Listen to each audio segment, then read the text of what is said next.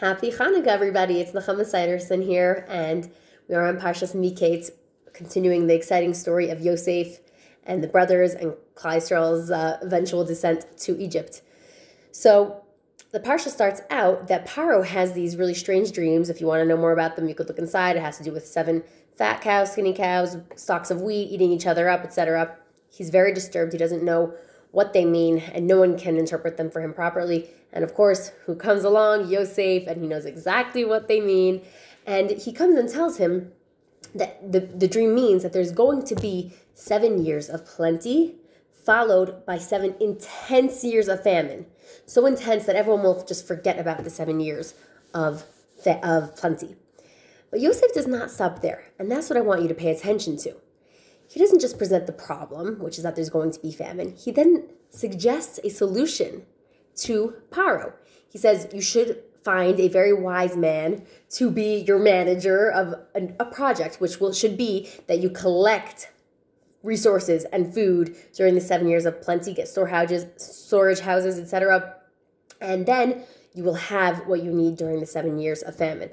And of course, who is the wise man that they find? None other than Yosef himself, because they realize they're not going to find anyone more wise than him.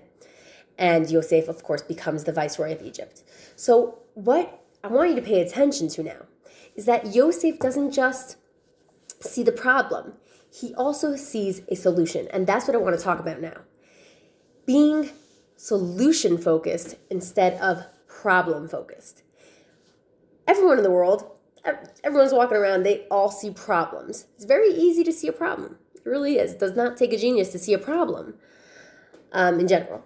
But what does take a higher level thinking is seeing the solution. How many of those people fetching out there about who knows what are actually trying to fix the problem that they are talking about all day? Not so many. And when we are able to shift our focus from the problem to the solution, it's in the same idea as being positive instead of negative, but it's a different like nikuda here, a different point. When we can, instead of think about how there's a problem here and fetch and complain about it, we start thinking about how can we fix it. Everything changes.